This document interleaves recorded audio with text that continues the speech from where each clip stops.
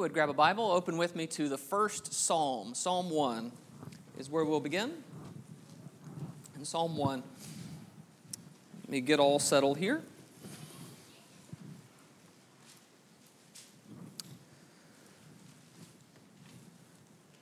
It is good to see you this morning. I know that it's a holiday weekend. We have a lot of our people that are gone and other places, and yet it is a good time for us to gather together and be together. I'm encouraged to see you, appreciate this opportunity to worship and to study with you. This study that we're about to go through is one of those studies from time to time. There are things that strike you about a text or an idea that you may have looked at a number of times in the past.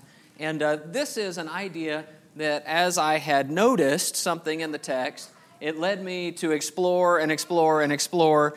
And then I thought, you know what, I need to talk about that and let you guys know. And so as we look through this, it may be something that's a little different from what you have ever heard about this, or something that might be something you've not noticed before. And yet I wanted to kind of show you what I found. Hey guys, look at what I found. This is something pretty cool. So with that in mind, I want to read with you Psalm 1, verses 1 and 2.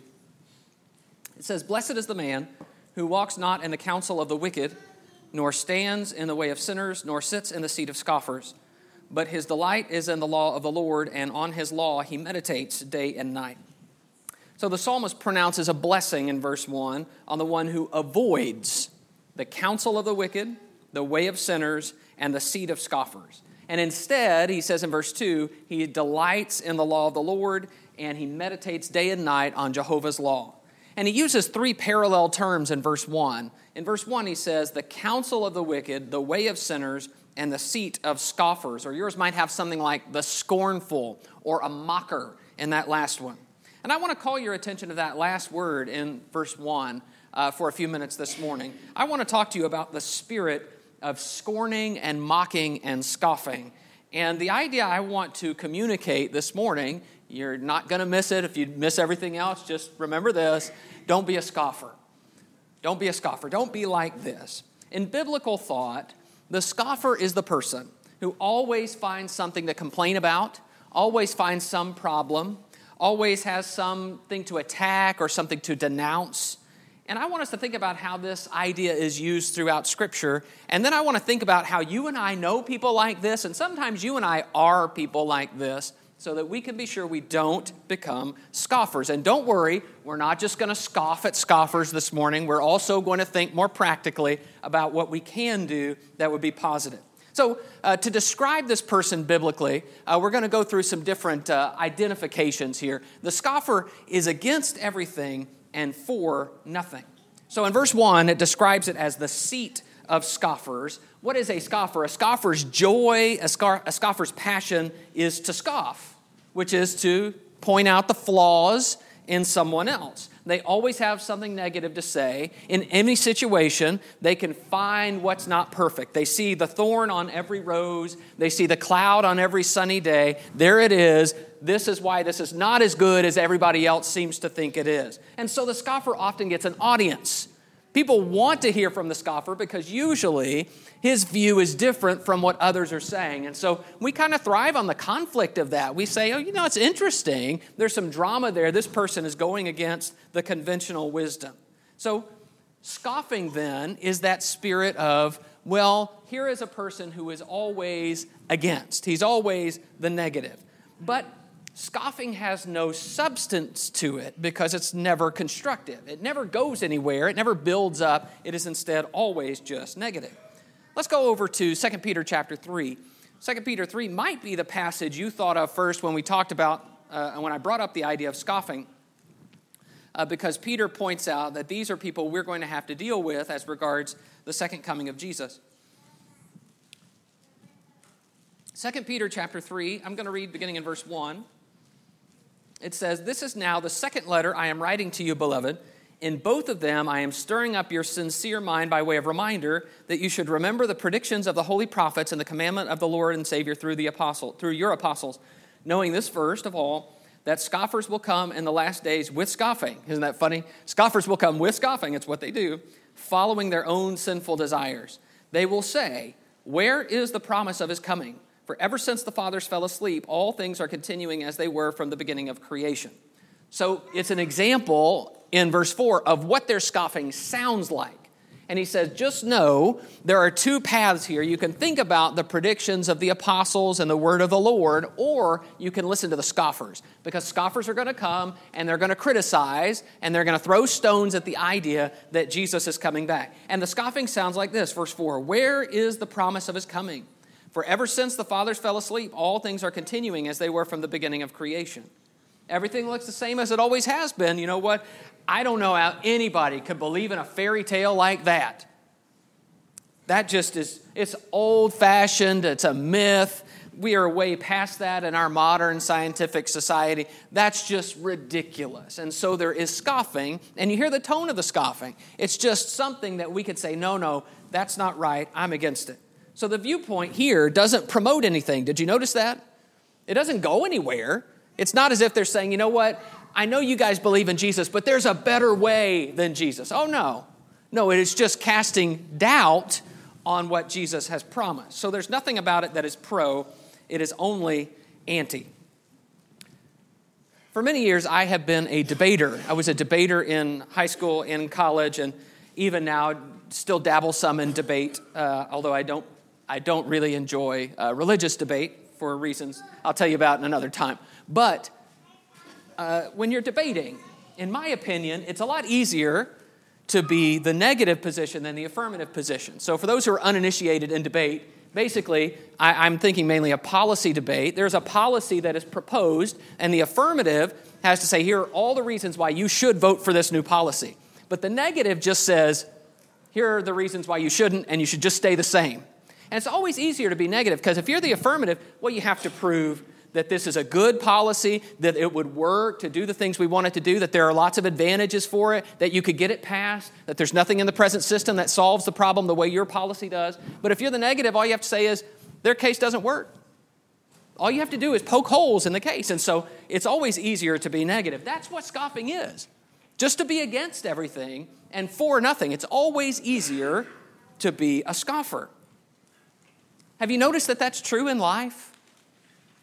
Have you noticed that it's easier to criticize someone who is in power, whether it's someone who's in power in politics or someone who's in power in your job? It's easier to criticize them than to be in power yourself. Because when you're in power, you realize, oh, this is hard. It's easier to criticize someone else's parenting than to do the parenting yourself. It's always easier to find something to poke holes in others about. That's the spirit of the scoffer. And so we have to be careful about this, because it is tempting for us to criticize and to not actually be constructive. The Bible is teaching us that this is not a sustainable worldview. If you view the world this way, it doesn't go where you want it to go. So the scoffer says, everything is bad, I can find the bad in everything, but not the good, and I can't be for anything. The second thing here is that the scoffer refuses to believe. You can see this in this text that we're in right here in 2 Peter 3. There is behind this refusal to accept Jesus and his claims something else. Look in verse 3 of 2 Peter 3. It says, knowing this, first of all, that scoffers will come in the last days with scoffing, following their own sinful desires. Now, there's something else going on than just the intellectual game of, is Jesus coming back or not? They have evil desires that they want to follow, and they're casting doubts on Jesus because they don't want to believe in Jesus, because that would mean they can't do their evil desires. They can't do what they want to do if Jesus is coming back. In verse 5, it says, for they deliberately overlook this fact, or yours might have, they willfully forget that the heavens existed long ago, and that the earth was formed out of water and through water by the word of God, and that by means of these the world that then existed was deluged with water and perished. But by the same word, the heavens and earth that now exist are stored up for fire, being kept until the day of judgment and the destruction of the ungodly. So here are people, he says, who deliberately overlook. They put it out of their mind on purpose. I don't want to think about that. I don't want to think about the facts of the case. I want to think about how I can dismiss it. They are refusing to believe. It's not that they couldn't believe. It's not that there's no grounds for belief. It's that they are choosing not to. And then in verse 8, he says, but you do not overlook this one fact, beloved, that with the Lord 1 day is as 1,000 years, and 1,000 years as 1 day. So that word overlook in verse 8 is the same as in verse 5. They deliberately overlook. So he's saying, scoffers are this way. You don't be that way. You don't overlook it. You don't refuse to believe. So when you're talking about a scoffer, faith is an unnecessary risk for a scoffer. It's a lot easier to say, you know what, I'm not sure about that. And if I did go all the way, then it would mean a lot of things about changes I would have to make. I think I'm on safer ground just doing what I want and then mocking those who do have strong convictions about something. That's an easier path for me. So when we talk about evil motives, which he does there in verse 3, their sinful desires, that will always corrupt a pursuit of faith. If you want to do your own thing, you will never find sincere faith. I can't trust God if I don't want to face my sin. I can't trust God when I don't want to give up my own evil desires. So this is the thread of the scoffer. There's a passage, I was going to turn to it, but now that I think about it, I don't know that it adds too much to it. But there's a passage in Acts 13 where Paul, preaching in Antioch of Pisidia, actually quotes from Habakkuk.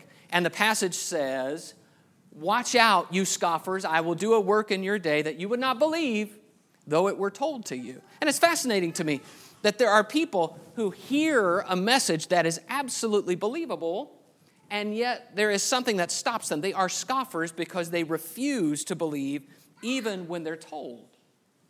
So the search for truth is compromised. I'm not ready for that. So the search for truth is compromised. Proverbs 14 and verse 6, this is what I thought was going to come up on the board, but it didn't, because whoever made the PowerPoints needs to be fired. But Proverbs 14 and 6, a scoffer seeks wisdom in vain, but knowledge is easy for a man of understanding. A scoffer seeks wisdom in vain, but knowledge is easy for a man of understanding. Do you hear it? He seeks wisdom, he's after something, but he doesn't get there. Why? Well, there's something missing that is internal, compromising the spirit in which they are seeking truth. So, probably the idea here is that a scoffer is just too proud to listen, to understand, to submit, to trust. So if we don't understand it, then we just make fun of it. And we just say, oh, that's stupid. No one should believe that. It's ridiculous. And so our words become stronger as our determination not to pursue it, not to understand it, grows stronger. Very often, and I want to point this out before we move on from this, I have heard this a lot, and a lot of people say these kinds of things in our time. Many scoffers will tell you that if they just had more evidence, if there was just clearer evidence, if God would just do blank, then they would believe. And they argue that whatever evidence they have is insufficient, and then they'll tell you exactly what evidence they would need or require before they would come to faith. The sketches of the scoffer here, though, show us that it's not the evidence that's the problem. The problem is when you have a heart that doesn't want to believe, no amount of evidence will ever convince. It's not possible to convince someone who doesn't want to believe. It just won't work. Instead, there has to be a spirit that says, I want to believe. I seek the truth. So let me be clear here, and I want to be clear, and I want everyone to be on my page. I'm not saying that if somebody chooses not to believe, that they automatically have evil motives.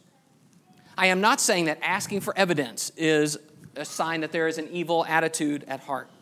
I am also not saying that we shouldn't question and reconsider our beliefs and challenge what we think and make sure it is true.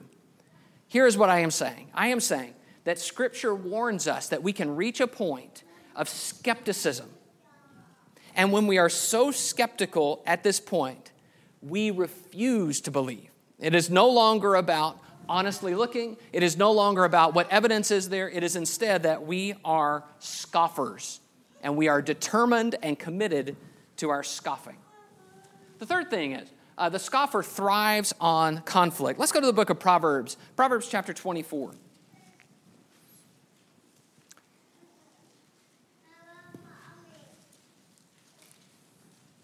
Proverbs 24 and verse 9.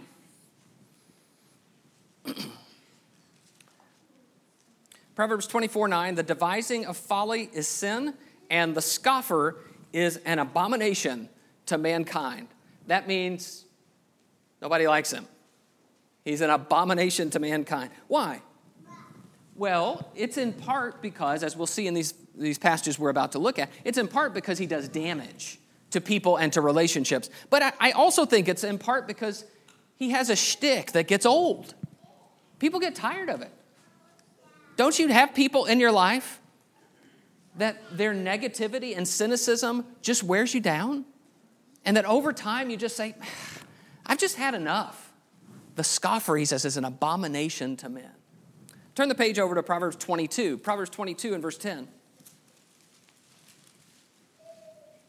Proverbs 22:10. Drive out a scoffer and strife will go out, and quarreling and abuse will cease. All right, get rid of the scoffer, you get rid of the fighting.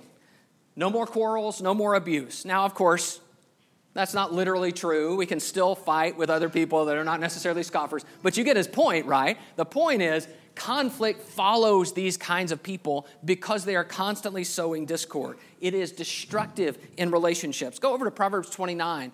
Proverbs 29, verse 8. Proverbs 29 and verse 8 says, scoffers set a city aflame, but the wise turn away wrath. All right, setting a city aflame, whatever we might say, is not good, right? We don't want to set any cities aflame. He's saying that's what scoffers do. They create conflict. And so I want to put this together for you. The nature of the connection here between scoffing and conflict is not hard. When someone is constantly mocking and attacking and questioning, they cause trouble, they damage people. Sometimes people fight back and they say, you know what, you're wrong about that. You shouldn't be talking that way. This isn't right. And so we stand up to the scoffer, and then what happens? Well, there is conflict, and only when you get rid of the scoffer, he says, will there be peace again.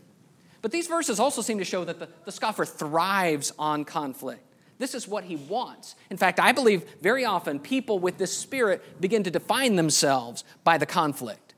That I'm not really doing my job unless I'm making people mad at me about the positions that I hold. So I'm doing well when I'm having lots of arguments and causing lots of trouble. Some people are contrarian thinkers, and that's okay. In fact, sometimes I like to fashion myself a contrarian thinker. And you may have noticed, I don't always think the way everybody else thinks. You may have noticed that from the things that I say sometimes. I'm not saying, and I don't think these pastors are saying, that it's wrong to have an odd opinion. It's wrong to ask questions about things. These verses are showing us that sometimes our spirit about issues causes damage to other people. It causes trouble. Not everybody is ready to be constantly pushed and mocked. Not everyone is ready for that. There is damage. It's one thing to be a contrarian. It's another to constantly fight and cause fights. It's one thing to think out loud. It's another thing to actively tear down other people's faith. Those are different. It's one thing to think critically about a topic. It is another thing to constantly criticize people and their actions. Those are two different things. That's what these Proverbs are highlighting. Someone who causes damage because their skepticism just continually causes conflict with them. One man wrote about the scoffer, his mischief is not the random damage of the fool. You know, the fool in Proverbs is famous. Not the random damage of the fool, but the deeper damage of the debunker and the deliberate troublemaker. So I might have doubts or I might have thoughts that are a little off about something, but I need to ask myself the question, how is this going to affect other people? If I voice this or if I keep voicing this, what's the impact? So I am encouraging you, don't be a scoffer, the kind of person who then lets that spirit damage your relationships with others so that people just say, man, I can't wait to get that guy out of here so we can finally have peace. Don't be a scoffer. The scoffer rationalizes his behavior. Part of the problem with being a scoffer is that we often don't stop long enough to listen because a scoffer is very often the one talking. And so there is not this sense of, okay, maybe I've gone too far here. I want to go with you to Proverbs chapter 1. Proverbs 1. You'll see this in the descriptions of the scoffer in Proverbs that we'll go through here over the next couple of minutes. But the scoffer is hard to deal with because there is no way to actually help him understand his situation and the damage he is causing. Proverbs 1 and verse 20. Proverbs 1 and verse 20. Wisdom cries aloud in the street. In the markets she raises her voice. At the head of the noisy street she cries out. At the entrance of the city gate she speaks. How long, O simple ones, will you love being simple? How long will scoffers delight in their scoffing, and fools hate knowledge? If you turn at my reproof, behold, I will pour out my spirit to you. I will make my words known to you.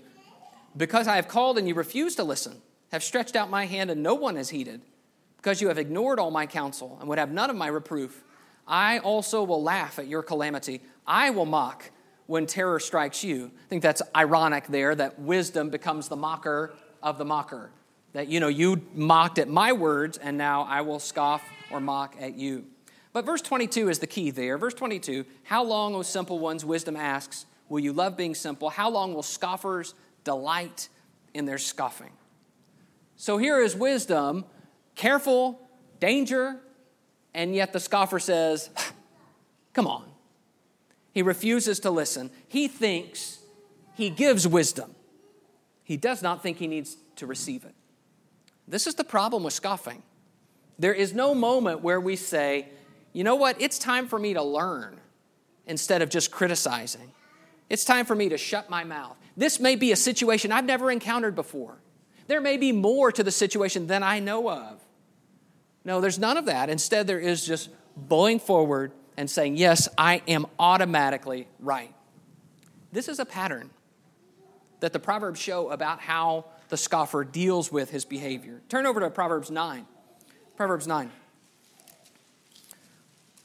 In the book of Proverbs, one of the probably the greatest danger or the greatest sin in the book of Proverbs is refusing to listen when there is a rebuke or a correction to be given. And the scoffer is one of those who, because of the path he has chosen, refuses to listen. Proverbs 9 and verse 7, whoever corrects a scoffer gets himself abuse, and he who reproves a wicked man incurs injury. Do not reprove a scoffer, or he will hate you. Reprove a wise man, and he will love you. So he says, good luck correcting a scoffer. You've got a guy like this, and you try to set him straight. No, you shouldn't have done that. You shouldn't say that. Don't be that way. And he says, you're going to regret it. He says in verse 7, you'll get yourself abuse. In other words, he'll just mock you the way he's mocked everything else. That's just the way he is. Don't you have people in your life like that? Don't you have people in your life that if you try to ever talk to them about something like that, what you get is not, you know what, I probably crossed the line. You're right. Instead, what you get is a fight. What you get is a rationalization. You're wrong about that. Let me tell you, and I got some other things I think about you. Don't you have people in your life that it's hard to challenge, it's hard to correct, it's hard to reprove? He says, it may be they're scoffers who are treating you this way because they have committed themselves to scoffing. So what happens here is there is a rationalization. Instead of it being a humility, okay, let's try to pursue something better. Okay, I want to be corrected, I want to learn. Instead, there is a rationalization and even an attack. In Proverbs 13 and verse 1, it says, Proverbs 13:1, a wise son hears his father's instruction, but a scoffer does not listen to rebuke. Here's a rebuke, and the scoffer says, nope, you're wrong. I'm right. That's ridiculous. I can't believe you would think that. And on it goes. The problem, of course, with this spirit is that when we act as though we already know it all, we are completely blind to our faults. We cannot see ourselves. We are instead stopping our ears, rationalizing our own behavior. And even the people who do see us and are loving us and trying to help us, we attack them as if they are the problem. Usually, we offer some really, really good reasons for the things that we do. We think we're right, and so we begin to defend ourselves as if we're right. We rationalize our behavior. I've had a lot of experience trying to talk to people when I believe something was wrong, and that they needed to change something. I have also had a lot of experience, sadly, with people talking to me about things that I was doing that needed to change. And I will just say, from both sides of that conversation, the urge to rationalize our behavior is extremely strong.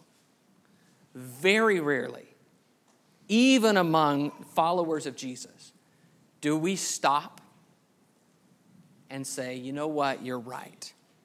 Do we stop and honestly consider? So, I asked you earlier, don't you have people in your life who are like this? That's not really the question I want to ask. The question I want to ask is, are you like that? How willing am I to receive someone else's correction? Or am I like the scoffer who finds some other ground for scoffing? Who instead of listening earnestly and humbly attacks the person as if they're not qualified to challenge me on anything in my life. That's the spirit of the scoffer. He rationalizes his behavior. The last thing I want to talk about is how the scoffer lacks direction. Let's go back to Psalm 1, where we began. Psalm 1.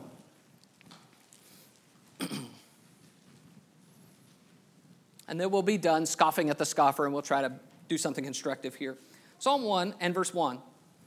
Blessed is the man who walks not in the counsel of the wicked, nor stands in the way of sinners, nor sits in the seat of scoffers. But his delight is in the law of the Lord, and on his law he meditates day and night. He is like a tree planted by streams of water that yields its fruit in its season, and its leaf does not wither. In all that he does, he prospers. The wicked are not so, but are like chaff that the wind drives away. So look at the difference there. Do you see it? The two different paths. The one path, you've got the, the counsel of the wicked and the way of sinners and the seat of scoffers. And he says the ultimate destination of that path is that they're like chaff. No permanence, no fruit. But then you look at the righteous and the one who delights in the law of Jehovah and meditates on his law day and night. And that person is like a tree planted by the water. Even out of season, it yields its fruit. It is always what God wants it to be. There is a permanence there. There is a fruitfulness there. What he is getting at here is the way of the wicked, which is also, by the way, the seat of the scoffer. It doesn't go anywhere. What it is merely the set of excuses we use for doing whatever we want and dismissing any idea or any person who is going to try to challenge our desire to do what we want. That's the bottom line. And that is not a sustainable direction for life. We feel convinced that we can out-argue somebody or that we have our reason to do the things we want to do. And when someone tries to challenge us, we rationalize and we argue back. And we say, you know what? I think I'm right. I'm going to keep doing what I want to do. I am saying, the psalmist is saying, where does that go? Where does that get you? Yeah, okay, you win an argument. But what's the fruit that's born in your life from just being a scoffer? If we want to become people of quality and character, if we want to achieve great things in our relationships and our spiritual lives, what we need is direction. We need to go in the right direction daily, continually, over days and weeks and months and years, and plant roots in the gospel and bear fruit. That's what we need. But that's not what the scoffer does. The scoffer is not about faith and commitment and discipline and correction and wisdom. The scoffer is not about facing sins and changing course. The scoffer is about criticizing without direction. Don't be a scoffer. All right, let's do more than just scoff at the scoffer. I want us to think about some questions. And as I do, I'm going to present this as a question for you, but I want to remind you it's easier to be negative than it is to be affirmative. I have noticed this as a preacher. I have noticed that when I first started preaching, and I would preach, sometimes by appointment, and I would have, a couple of months to plan a lesson, what would happen would be I would get some grievance in my heart. And I would be so mad about something, and I would get to, write this sermon and word it just perfectly, and then I get to get up and preach. And boy, I just let them have it. It was great. But when I started preaching regularly, you know what happened? Like, you can't preach like that every week. If you do, well, everybody will hate you, for one. But if you do, you're just constantly criticizing, constantly negative. There are times we need to be gotten onto, but not all the time. So you have to learn, wait, what am I for? What are we going to do? In the same way, I want to ask you this question. What are you for? Not what are you against? I believe this problem has plagued us for a long time because in many ways we have defined ourselves by what we are not. And I mean, as a congregation, we're not a denomination. We don't use instruments. We don't support institutions. Well, that's all fine. But what are we for? What is our identity? What are we about? What do you care about? Or what do you believe? What do you believe? Not what don't you believe, not what are you against. We don't need to talk about Calvinism and all of that. Like, I get it. I'm right there with you. But what do we believe? What can we say? See, that's an anti-scoffer question right there. That makes us say, I'm going to step out and say, I believe in Jesus. I believe in the Bible. I believe in eternal life. I believe that these things are true. And as I live my life that way, I want other people to know I believe this. And if that opens me up for criticism, fine. If you want to take shots at me because I believe something, fine. But I at least do believe it. And I'm not going to spend my life just taking shots at other people about what they believe. There has to be a time where we step forward and say, this is who I am. Do you make peace? One of the marks of the scoffer is the idea that he creates and thrives on conflict. Where he goes, conflict follows, get him out, and there's peace again. What about us? Are we that kind of person? I understand that we need to be critical thinkers. I understand that we need to challenge and question, but what's the fruit that comes from our behavior? Are we peacemakers in what we do? Are we doing that in a way that is constructive? Or are we creating conflict? Can you admit when you're wrong? Can you do it? Can you admit when you are wrong? I understand it's easy to admit when other people are wrong. That's fun. We can do that a lot. I'm talking about when someone comes to me and says, you said this, you did this, you shouldn't be this. Can I say, you know what, you're right, I'm wrong. And then where are you going? We talked about scoffing it lacks direction. So what is your direction? It's time for us to grow past a mediocre, overly negative view of life. What will we do? Who will we be? What is God making us into? What positive thing can we say about the future? Sometimes people are going to criticize us. They're going to say that we shouldn't believe what we believe. They say, you shouldn't try that, you did it wrong. They will criticize us for admitting something. They'll criticize us for going somewhere. They always do. That's always going to happen. But don't let their scoffing turn you into a scoffer. Don't be a scoffer. Be a believer. That's the difference. Thanks for your attention. We'll be dismissed for our classes.